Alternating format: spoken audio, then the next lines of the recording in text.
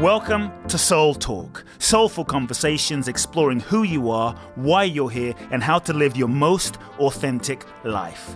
My name is Coop Blackson, nationally best-selling author of You Are the One, transformational teacher, and your host. I invite you to subscribe to the Soul Talk podcast for weekly inspiration from me, where I will share with you some powerful ideas, thoughts, and practical life wisdom to help you live life more fully, freeing yourself from your past, reclaiming your power, and living your true life's purpose. You can also go to www.coopblackson.com, enter your name and email to download my free 2-part video training series and learn the ultimate secrets to happiness and fulfillment.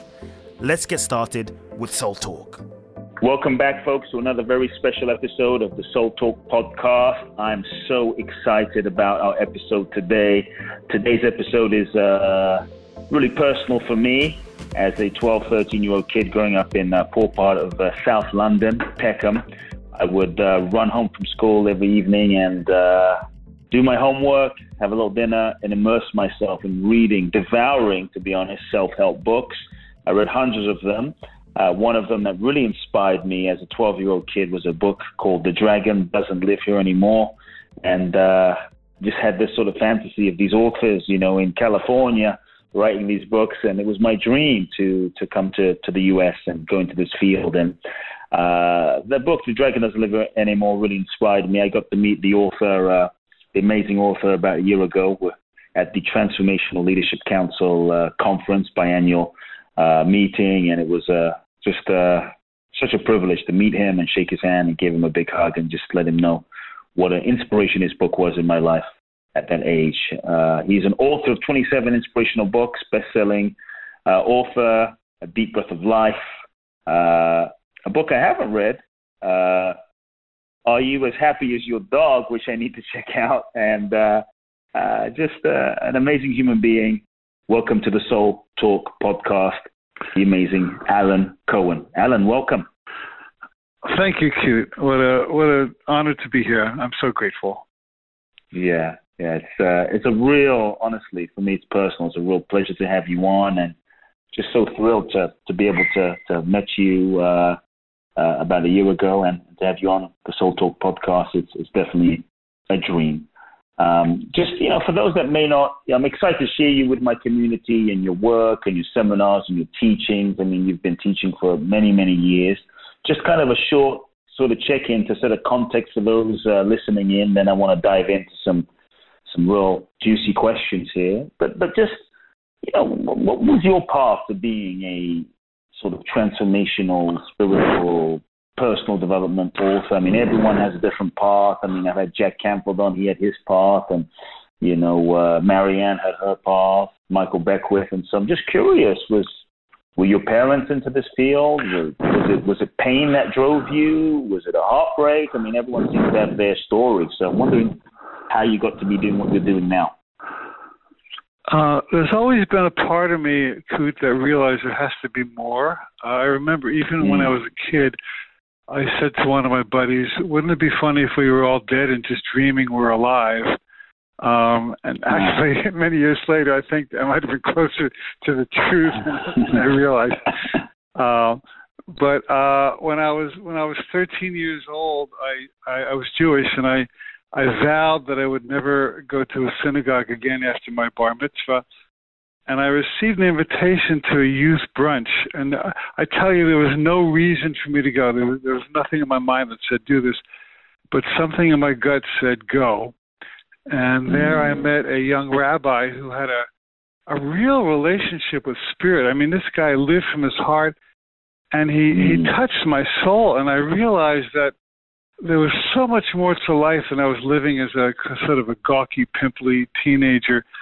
And so I joined Orthodox Judaism for about 7 or 8 years, and it gave me a wonderful foundation. But the point is that I've always been reaching for more, and I've always attracted these amazing teachers and healers and gurus.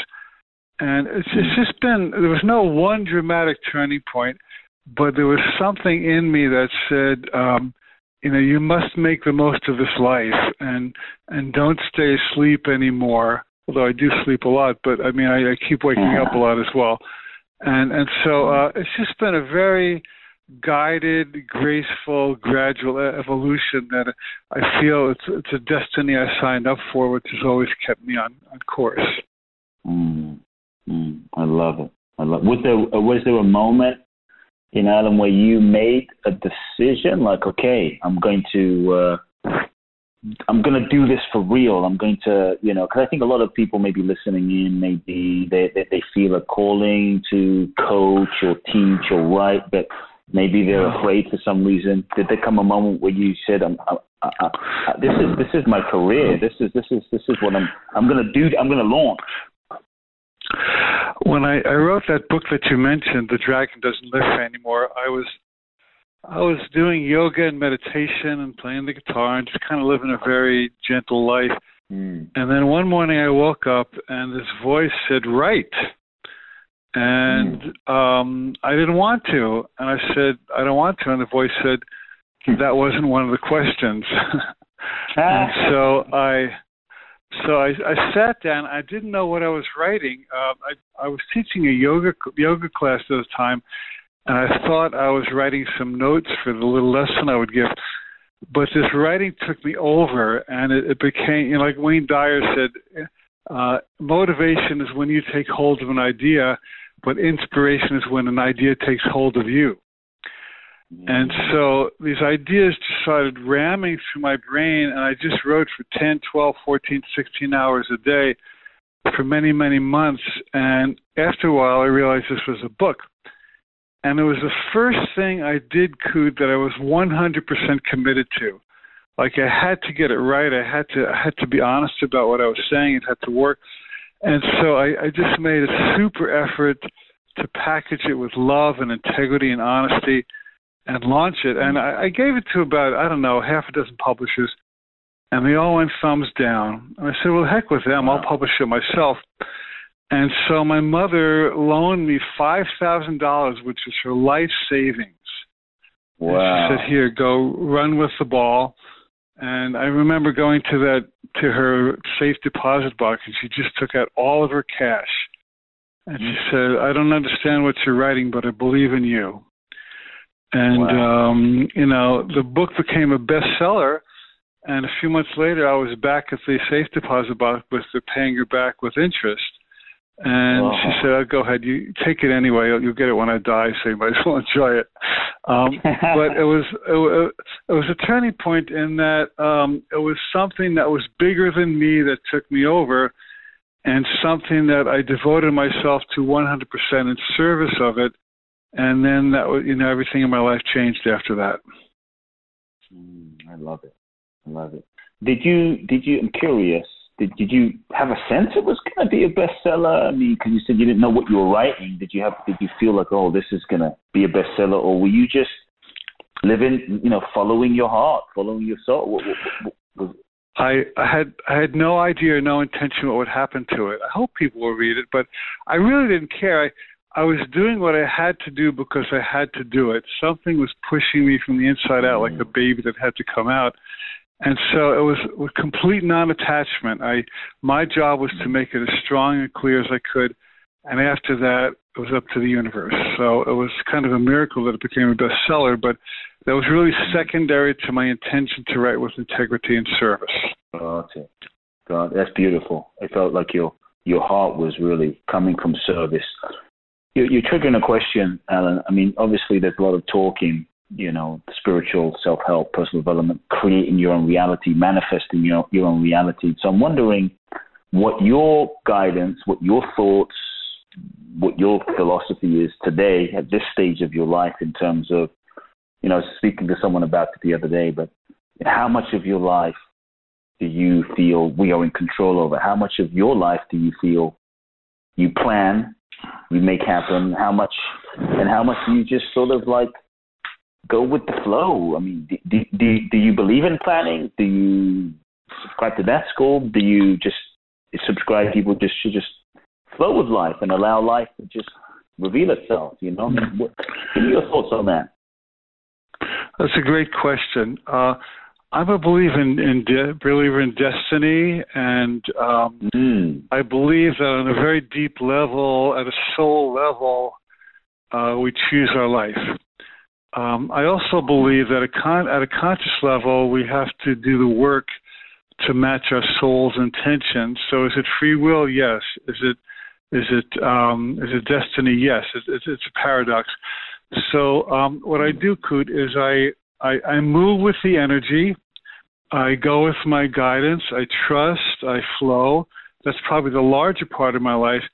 But when I have an idea, I run with the ball and I'm meticulous in the details. So if I'm organizing a program or coaching or I'm writing a book, my job is to be responsible to make it as integrous and quality and perfect as possible. And then I flesh it out with the tools and skills I have. So ultimately, it's a beautiful combination. It's a dance of spiritual guidance and earthly follow-through. I love it. Spiritual guidance, earthly follow-through. I just made a note that you inspired.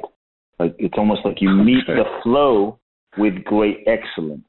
You know, that's well stated. Yeah, beautifully stated. Yeah. Got it. How do you know, sometimes it's really hard, Alan, I think, to we have these dreams and this idea, right, of how we want our book to sell, the project, the relationship, and so we get attached. And I heard you say a key word, like you didn't have an attachment to how it would do. You just said, I'm going to produce the best thing I can. How does someone cultivate that? I guess non-attachment. I mean, is there anything you can advise? Because I think it can be so hard. You know, maybe we care so much, we want it so much. Give us some thoughts there. Yeah, that's kind of a more mature way of working. I have a book out. It's a novel called Lyndon's Last Life. And I wrote a screenplay for it. And I was really hopeful that it would turn into a movie. And I shopped it, and I got some really nice compliments on it. I actually had one star that was willing to play, but eventually it did not materialize. And I was disappointed because I wanted it to be a movie. And so I went for a coaching session with a teacher named Bashar. I don't know if you're familiar with Bashar, but he's a good spiritual guy. And I said, you know, why didn't my screenplay come to pass? And he said, well, did you enjoy writing it? Yes. Was it a creative adventure for you? Did the juices of life flow through you while you were writing? Yes. He said, well, then it was a success. And so what he was saying was you act from the deepest place you can and you follow joy as much as possible, and the rest is in God's hands. He said the real reward is in the process of aliveness that you're experiencing while you're doing something. Yes. After that, it's in God's hands. And who knows, maybe it'll still become a movie one day. It's possible. But, you know, I have lots of books out. Some of them sell a lot. Some of them don't sell that much. But it's not my business. You know, when I've written something, I really don't care about what I've written. I'm on to the next thing. So my commitment is to stay true to my spiritual creativity and on the leading edge of my aliveness. And if I do that, I'm happy and I can sleep well at night. When I sell out on that in any way, I don't sleep well, and I wish I could do it over again. So, you know, you launch and then you release. My part is to launch. Once I release, it's in God's hands. Launch and release. I like that. That sounds like a book, Alan. Launch and release. I like it. You know, I heard an audio interview with the mission control director for SpaceX after they launched one of the rockets recently, and he said, you know, the truth is, he said, mission control is kind of an oxymoron. He says, you launch, and after that, you have very little control. So he said, after that, you just have to keep your fingers crossed and trust. So, launch and release. What about working through inevitable fear, I think, that comes up from this whole idea of releasing, this whole idea of surrendering? or letting go of control. I mean, obviously we control because we're in fear, and so I think many of us feel the fear, and we obviously just allow the fear to take over, or just think that's who we are. So how did you deal, and how can people work through that fear so they don't let it hijack their life? Great question. There's this Christian song. Sometimes I listen to Christian music. I don't consider myself an official Christian, but some of the concepts I resonate with. And there's a song called "Fear is the Liar." Fear is the liar. And I've been working on this for about 6 months now, Kute. And every time a fear comes up, I remember that fear is a liar. And I ask myself, what is the lie that this fear is perpetrating? I'm not going to have enough money. I'll be alone. Somebody won't like me. I'm not as smart as people think I am. Blah, blah, blah, blah, blah, blah, blah. And I recognize the lie, and I ask myself, what is the truth that fear is covering? And once I realize that I am supported, I am lovable, I am in integrity, and at a rock bottom foundational level, all is well and all fear is a lie. And that's really helped me to move through fear lately, Kute. So what I do is I hear the fear, thank you for sharing, and I move ahead anyway. And it's always, always, always revealed that fear was just like a boogeyman going booga, booga, booga, but it didn't really stop me. It had no substance, it had no reality, it had no power. It was just a trick of the mind that I refused to play along with. So you don't deny it. So you hear the fear, acknowledge it, but you don't let it stop you. Yeah. You take the action regardless. Yeah. Thank you for sharing. I choose not to play. My teacher used to have a metaphor. She would say, the dogs bark and the caravan moves on. And it's a cool metaphor because the caravan is much bigger than the dogs. And the dogs do not have the power to stop the caravan from moving on. They can howl and make their noise, but the caravan is heading where it's heading, and the dogs can stay and bark if they want. That's so true. You reminded me, I walked the Camino about 15, 16 years ago, and there came a point on the 900-kilometer trek on walking the Camino where there's one little town where there's all these dogs, and the only way through the town is through the dogs, and I was kicked out by the dogs, and they were barking at him. I had to go. I walked 600 kilometers. What am I going to do? Turn around? And so I had to walk through, and they just they kept barking. They didn't stop, and just I'm still alive. And so, I hear you. I hear you. Great metaphor. Love it. Yeah. I'm sure, from launching your best-selling book, became a bestseller. There must have been times where maybe not, maybe you felt like giving up because sometimes life is just challenging and there's ups and downs, maybe personally, career-wise. Were there times you felt like giving up? I'm curious, if so, what kept you moving? What kept you going? I heard you say, doing it for the love, the joy, the aliveness. But still, there must be moments where you felt like giving up. And no? Yes?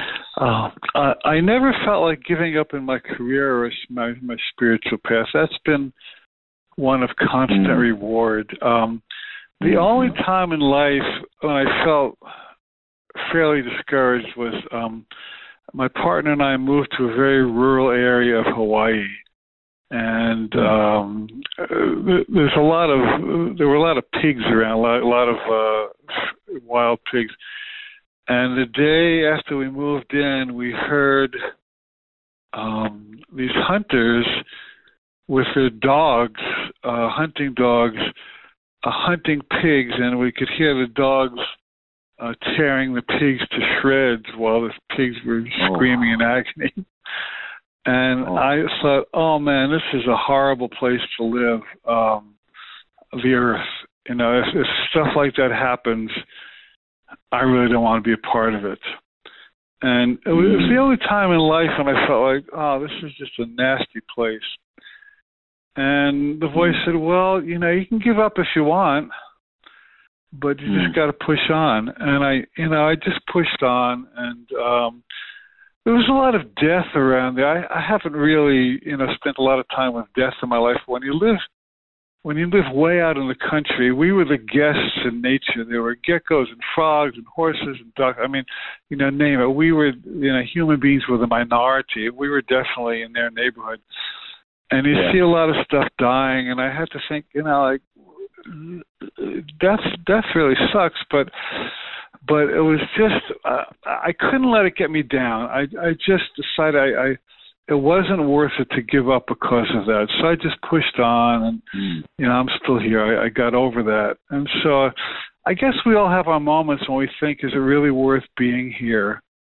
Yeah. But then, there's so many things that do make it worth being here, that the scary stuff kind of takes a back seat to our higher purpose. You kept moving. You kept moving through.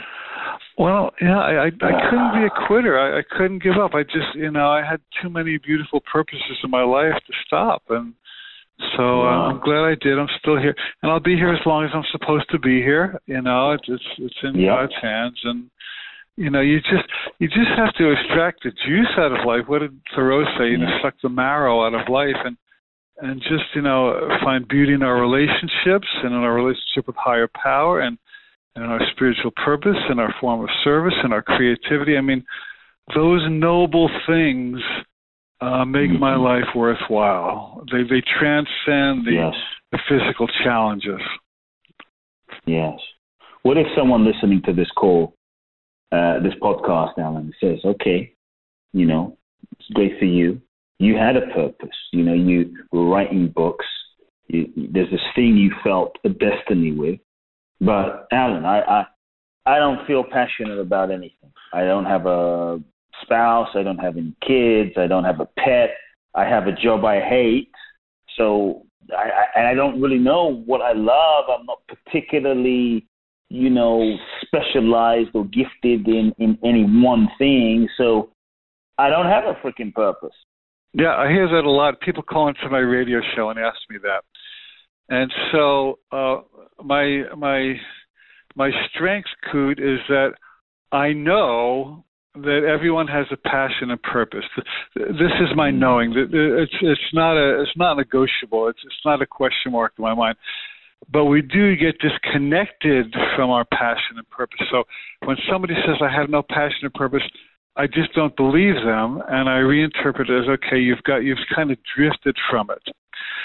So then I asked them, if you had an afternoon or a weekend to do just something fun, if it had nothing to do with your cosmic purpose or your career or your relationship, what would you do? And they say, well, I would walk in the woods and I'd play with my dog and I'd play my guitar. I say, great. Now, then I play with them. I say, okay, God is giving me a message. The Lord God of the universe is now telling me to tell you what to do. Really? Do you have a pen? Yeah. You want to write it down? Yeah. Are you ready? I milk it for about a minute. I say, what God wants you to do. You ready? Are you ready? Are you ready? Are you ready? Okay. God wants you to walk in the woods and play your guitar and play with your dog. and the point, and the idea is that if we can just be honest about the little things that bring us some degree of peace or aliveness, then we kind of build a pipeline to that place inside us that's already passionate. And when you start to trust acting on those, quote, little things, they actually build a muscle that gets you in touch with your greater passion. So when it's time to decide who to marry or whether to have a baby or what career to take or where to live, then you can tap like an oil pipeline into that reservoir where your passion is already living. I like what you said. Be honest about the little things. Yeah. Beautiful. Yeah. Beautiful. Begin there. Good points there. Really good points. I'm just digesting that, folks. So as you listen to this conversation, the amazing Alan Cohen, hope you're taking lots of notes. What little things can you follow? Intuitions, guidance, passions, inspirations, things you love. Move in that direction. In terms of, I've been reflecting on this concept, acceptance and surrender and acceptance has been a theme lately that I've been sitting with and just meditating on. It feels like at some moment, all roads seem to lead to surrender. And we'd love to hear your thoughts about something. I'm going to try to put it into a question. I'm going to articulate in a way. But how does someone know when if they're in a situation, how do they know, okay, now's the moment I surrender and just allow, or now is a moment to fight for something? Because I think sometimes when people hear, look at misconception, just be in acceptance. Be in acceptance. And so I think sometimes people think it's a passive thing, right? Oh, be in acceptance, but I'm and what's the difference between acceptance and, let's say, being a victim? Acceptance and not taking responsibility, acceptance and being, lazy.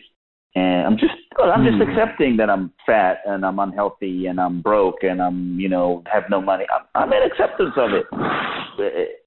And so I guess guide us there a little bit in terms of this idea of what true surrender, true acceptance really means and looks like. Another great question. Thank you. There's a thing called the Tao, which Lao Tzu wrote about 2,500 years ago. And the idea is that there's a stream of energy that is flowing through the universe, and it's good. George Lucas renamed it the Force. It's all the same. And so when you're moving with the Force, it does work for you that you can't do for yourself. If you keep banging your head against the wall and hitting dead ends, you're probably not moving with the Force. So you're not hitting a dead end, but you're really being redirected, and your spirit is saying, what you're doing is not working. Doing more of it's probably not going to work any better. Is there something else you could be doing that would work better? And so we have to be really honest about where life force is taking us. Where's the river of life taking us? And a great deal of trust has to happen. I'm a Course in Miracles student, and one of my favorite lessons for the Course is trust would settle every problem now. Trust would settle every problem now. So, can I trust that even though I bang my head against the wall, that I can head in a different direction and something better might happen? It's a subtle thing. It's a great question. Someone asked Ernest Hemingway, should I be a writer? And he said, if anything can stop you, let it. Meaning that if you have a true destiny and passion for writing, your life force, your fire of purpose will be so big that obstacles will not stop you. They'll just seem like momentary hurdles. So you have to constantly come back and answer the question, where does my true passion live? And if I were true to my passion, what would I be doing? And the answer to that question will guide you as to whether to keep going where you are or to shift direction. Does that make sense? Does that answer your question, sort of? Yeah. I think you're right. Sometimes we keep trying to force something. We beat our head against the wall, doesn't open, and our stubbornness keeps us moving rather than maybe that's the universe speaking to us. Can I give you a practical example? Please. Yeah. So a few years ago, my partner and I wanted to move to the Big Island of Hawaii, And we found a lovely piece of property, and we were going to come over to sign the paperwork for it. And that day, I received a notice from my mortgage company that my 10-year interest-only period had run out, and now I was going to have to pay principal plus interest, which would more than double the mortgage payments. Ooh. And I thought, I don't know if I can commit to this brand new property plus keep up my old mortgage payments. So we pulled the plug on that deal. And a couple months later, we found another property for much less money. And we were able to make a deal on it. And this new property was about 10, 15 miles closer to the ocean than the mountain property. And when we lived at this ocean property, we looked up at the mountain property, which you could pretty much see from where we were, and it was raining there almost all the time. So we were being redirected. I mean, the very fact that I got that mortgage notice on that day was a voice saying, this isn't it. Take a breath, stop, step back, reconsider, follow your highest joy. Trust that this is not the end. This is just a redirection. Carry on. And then a friend of ours just loaned us the money to buy that new property. She said, yeah, I'll help you. Here it is. Pay me back when you can. And so the whole thing was guided. Yeah. And I believe that we're all receiving guidance all the time. The question is, do we have our antenna up to hear it? And are we acting on it? I love that. Do we have our antenna up to hear it? You know, you're just reminding me that sometimes I think not getting what we want or what we thought we wanted is actually a bigger blessing. And how, you know, in your example, the universe was, you know, the universe knows what it's doing, I think, if we're willing to trust. And would you say, and this is connected to what you're saying, so would you agree that if someone is like they're facing struggle, they feel like they're struggling, would that be a sign from your perspective that they're not on the right path? Or could they still be, because I know there's probably some folks that are struggling, or is that, or could that still mean, no, that maybe they're on the right path, but they're doing some other things wrong? Because I look at, let's say, Mandela, you know, and I can imagine 27 years, Alan, in prison. And I'm sure that wasn't easy. And he persevered. And, but in your example, kind of wanting to flesh it out, it just seemed like there was a flow. I mean, you faced a roadblock, there was a flow, your friend lent you the money, and things kind of flowed. You know, you were cooperating, but, you know, I think like Rocky, you know, Sylvester Stallone getting turned down for Rocky over and over again. And so is kind of flow a sign, or can we still be in the flow while struggling? Kind of flesh that out a bit more. The experience of struggle is never required. Let me flesh that out. The idea of struggling is really antithetical to our spiritual nature and our purpose. There's a wonderful line in the Course of Miracles that says, when you have learned how to decide with spirit, making decisions will be as easy as breathing, and you will be led as if down a gentle path in summer, quiet path of summer. So the idea of struggle is it's painful, it's dark, it's heavy, it's burdensome, it's negative, there's no fun. So, but it is possible to persevere and take action and be committed without the sense of bucking against something. Like Mother Teresa was invited to speak at an anti-war rally, and she refused. She said, fighting against war is another form of war. If this was a pro-peace rally, I would come. So it's all how you're holding it. If you're fighting against something and it's an uphill battle, you're like Sisyphus, the Greek mythological figure who he rolled a rock up a hill and kept rolling back down on him. But if you're moving with the current of life, you can face foes, you can overcome obstacles, you can keep moving, but you have the sense that the universe the wind is at your back instead of you bucking against something that's bigger than you are. Can you get that distinction? I'm sure you do. Mm-hmm. Yeah, absolutely. Beautiful. I love that quote from the Course of Miracles you just shared too. Beautiful. Wow. Just digesting. I'm curious, also in terms of one of the things I see that stops so many people from sharing their gifts or writing that book or putting themselves out there is the struggle to get other people's validation and approval, and what will people think of me? And so, you've written 20 books, 27 books, I think it was, and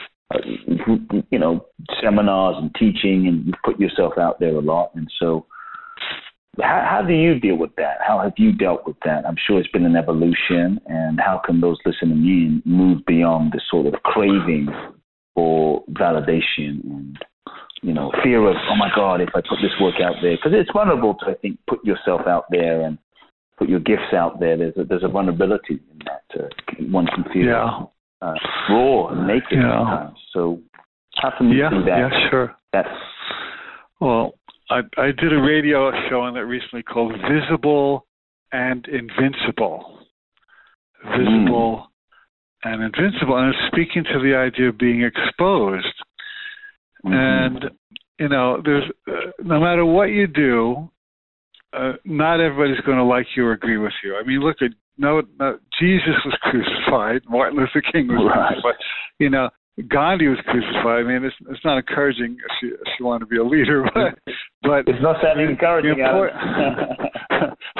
But actually, those were very saintly people whose purpose was much bigger than their body. So not just need to be crucified, but the point is that when you are flowing with spirit, your confidence in your work far outshines the fear that somebody may not like it. And so once I did something that was kind of naughty. I used to send out a paper newsletter, and for just as a joke, on one of them, I wrote the return address, Immaculate Coinceptions. My name is Cohen, right? C-O-H-N. So I wrote Immaculate Coinceptions, as a play on Immaculate Conception. Well, I started getting letters from nuns and monasteries saying, "Hey, man, you're insulting the Catholic Church." And so I thought, I was bad. I should never do that again. And I mentioned it at one of my workshops, and a guy said, Alan, he says, if you stop doing stuff like that, I'm not going to like you because I really like that you have a good sense of humor. So now what are you going to do? So I realized that there was nothing I could ever do that would please everybody. And so now I just launch and release. And most people like it, and some people don't. And if they don't, they're creating their own reality. They have every right to not like it or find fault or criticize it. But if I know that I've been true to myself, then I know that God is with me. And, what do they say? If God is with you, who can be against you? And, it's only the ego, it's only the fearful self that says you're going to be naked and exposed because I've revealed all kinds of things about myself. I've told the most intimate stories of my most into sexual experiences and my relationships and on and on and on. And people love me more for it because they realize that I'm honest and I'm authentic. So if anything, my authenticity has empowered my career more than disempowered it. I love it. Love it. You know, you actually triggered another question. In terms of teaching, you know, going into this field of coaching and teaching, and I think there are probably many folks listening in that want to write and be teachers or coaches in some way. What advice, based on everything you've learned as author, best-selling author, seminar leader, facilitator of personal development, spirituality, for someone who, let's say, they want to go into this field, they want to teach and write books and help people, what's the best advice you could give to that person who might be listening in today, based on your learnings? Do it. That's my advice. Because here's what I tell people. And, you know, we do a life coach training, and as part of the training, people have to apply, and they fill out a short form. And one of the questions is, what fears or apprehensions or concerns do you have about becoming a coach? And I would say 2/3 to 3/4 of people say, who am I to coach? And, you know, why would people want to pay me? And I have my own issues, and I'm not perfect. And, you know, and I say, look, nobody's perfect. And I say, if you knew the secret lives of the top motivational speakers like I do, you would realize that there are many people who have big problems, and they go ahead and teach and succeed anyway. And I say, work on yourself, be honest. However, just think of it this way. We live in a world that is consumed by fear, that people are suffering all around the planet. The planet is largely insane at this time. And anyone who steps forth with some gift, whether it's motivational speaking or writing or Reiki or massage or aromatherapy or anything like that, anything who has some spiritually founded gift to give, is going to be a huge light in contrast to the darkness. And if you can help one person or 10 people or 100 people or 1,000 people, the world is going to be in a far better place than if you sat at home waiting to become worthy to give your gift. I love it. I love it. Yeah, I think many times it's easy for sometimes I've observed people pointing the finger at other people, but it takes courage to actually, as you said, just do it, step up and say, hey, here's my gift. And so true. The world will be a much better place. As you observed, Alan, it's kind of as an observer now, maybe as you observed the 30, 40 years, 4 decades or so, maybe you've been teaching or more, as you observed the spiritual scene, the industry, the personal development industry, I'm curious if you've seen any, like what it was like when you started, if you've seen a shift in where people's attention is, what people seem to be more interested in, and how the sort of industry has evolved. Have you seen, what you've observed, and maybe where you, with technology, where you see things going? I mean, what do you see for the future of like this industry? Kind of a that's an interesting question. Yes, thank you. When I first started in the 70s, it was more innocent then, because the New Age and spirituality and New Thought and motivational stuff was fairly new. And so, there were a number of really good teachers that came on the scene, and people flocked around them. And it was kind of more pure and more innocent. It's become a lot more sophisticated, and ego has crept in more now, and people are making, how shall I say it? It's become more complicated now. And people know tricks to, I teach my coaches that your job is to get people to graduate from coaching and flap their own wings. Yes. And then one of my coaches also took another coaching training. He said, well, in that training, like 90% of the training was how to keep people coming back to you. And I said, those people should be in jail. I said, you know, that's not the way this game works. So I think there are more temptations now to get sidetracked because it's become so commercialized and so sophisticated. However, and it's a big however, that if your heart is pure and you really wish to serve and you really have a positive message, the good news is that, you know, you can reach all kinds of people that you couldn't reach many years ago because, just as you said, the technology is here, and your podcast reached many thousands of people, and you couldn't do that, you know, 20 or 30 or 40 years ago. So it's kind of like the stakes are higher. Like if you have a good, solid, pure message, you're really going to soar. And if you have ego or you know, some kind of temptation to fall to the wayside, you're going to get hit in the face with a 2x4. So it's you know, in a way, it's just become intensified. That's my humble opinion. Nice. Good. I think it's great awareness, and I would say awareness, warning, and opportunity at the same time. You know? Right. Yeah. Danger and opportunity. Yeah. Yes. Yeah. Beautiful.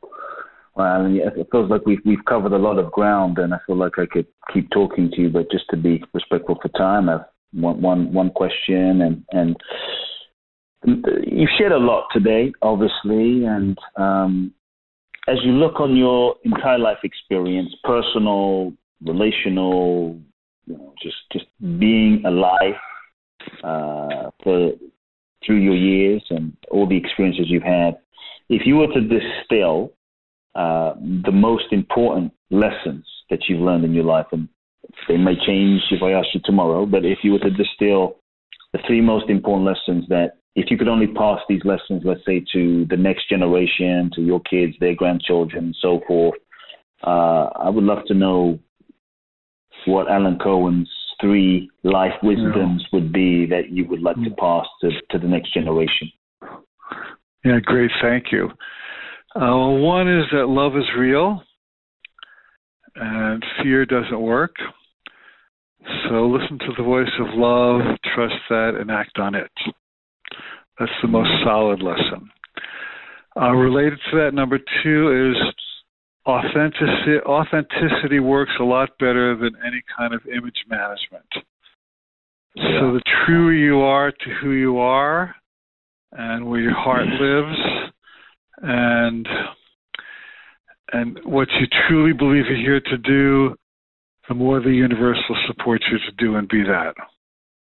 The third piece is that we're not alone, that separation is an illusion, that there is some form of higher power, call it a God or Jehovah or Yahweh or Allah or Christ or whatever you want to call it.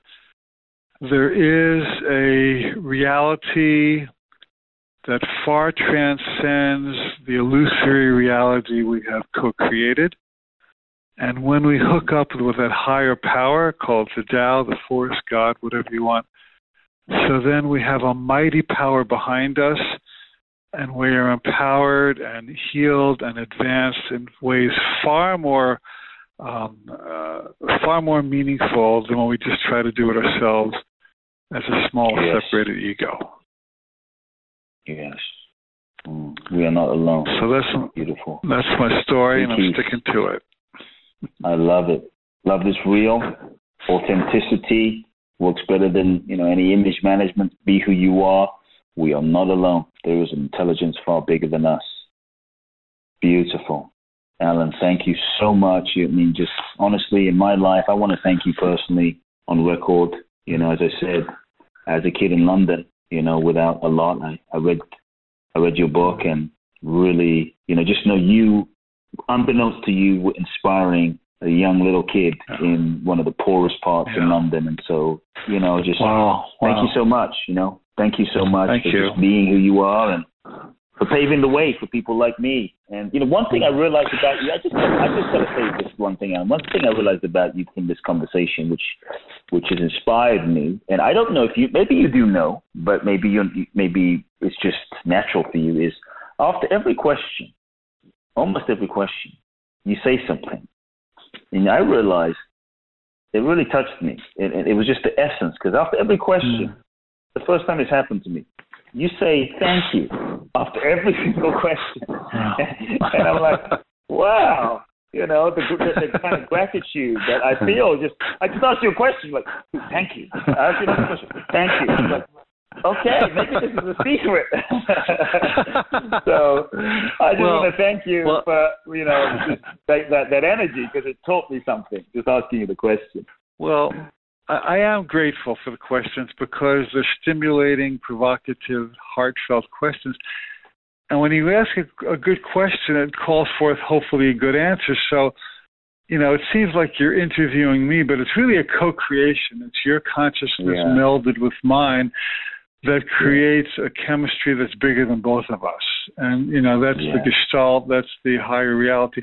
And can I make one more comment on that little kid sitting in London? So, I was just sort of a neurotic Jewish guy sitting in an attic in New Jersey when I wrote that book. And, I had no idea that it would be carried to you in London. I just knew that I had to do it. And I did it because I had to do it. And then the angels, the wings of angels, flew to you in London, which was far beyond my command. And so, we're giving a message to our listeners that you have no idea where your angels are going to take your messages. They will deliver it to all kinds of places around the planet that you can't even imagine. A Course in Miracles says when you perform a miracle, which basically is any kind of act of love, that it will touch lots of people you never even heard of. And this is the redemption of knowing that when we act, that God is really taking care of us and everyone who can benefit from what we're doing. That is the X factor that spirit fills in, that the human ego or the mind cannot. So we just have to have trust and confidence that our gifts will find their way to the right and perfect places and people. Yes. Beautiful, folks. You heard it. Soul Talk today. We're getting really to the soul with the amazing one and only Alan Cohen. So great to have you on. So if you're listening to this conversation and you're inspired, I really hope you're even more inspired to share your gifts with the world and your voice and your creativity and your art, whatever you feel moved to, because you really don't know who's listening, who's watching, and who and how they will be touched. Wow, Alan, thank you so much. Can you assign, a simple, quick, practical homework assignment to those listening in? If there's one thing that they could immediately do right now, before, hanging up from this podcast, assign a homework to those listening in. If there's one specific, tangible thing that folks can do. Thank you. I have to say it now because you reminded me. After you listen to this podcast, sit quietly for a minute or 2 or 5 and ask yourself, what is my spirit calling me to do that I have not been doing? And what would be the next step I could take to follow my guidance, my heartfelt, excited, passionate guidance, and then act on it. And that's the thing that attracts miracles. Beautiful. Folks, you heard the homework assignment. What is my spirit calling me to do? Feel the guidance. Act on it. I would love for you to send me an email, folks, CoopBlackson@CoopBlackson.com. Let me know the outcome of this homework assignment assigned by Alan Cohen. I would love to hear from you. I would also love to hear your key takeaways from today's amazing episode, what you received, what you got, and how you plan to apply it into your life. Alan, this has been a joy. It's been a dream and a joy. What is the best way that those listening in can find out about you and your work? Obviously, there's your books. They can find your books on Amazon, but what's the best website that people can go to? Just go to my name, AlanCohen.com, AlanCohen.com. Wonderful. AlanCohen.com. And Kute, before we hang up, I really want to honor you because I've watched some of your videos. I'm just getting to know you and your work, and I'm really, really impressed. I just love your energy and your authenticity, and you're truly a force for transformation. So I'm your huge cheerleader. Thank you. Thank you, man. Well, I'm touched. Folks, we'll post all the links, Alan Cohen's website, AlanCohen.com, in the show notes. Definitely encourage you to check out his work, check out what he's up to, his books, events, seminars. You will be blessed. And please, folks, also do share this episode. Download it, share it with all of your friends and family, and post on social media. We want to keep inspiring your soul and the souls of all you love. Until next week, love now. If you've enjoyed this episode of Soul Talk, please do share the podcast with all of your friends. Let everyone know, and make sure you download Soul Talk today. I'm looking forward to next week, where I'll get to share more inspiration with you. Meanwhile, follow me on Facebook, Instagram, or social media. You can find out more about my work at www.kuteblackson.com. If you feel ready to take your life to the next level, join me at my exclusive event in Bali, www.boundlessblissbali.com, where you can find out more and apply. Also, make sure to remember to download my free 2-part video training series and learn the ultimate secrets to happiness and fulfillment at kuteblackson.com. Sending you all big hugs and love now.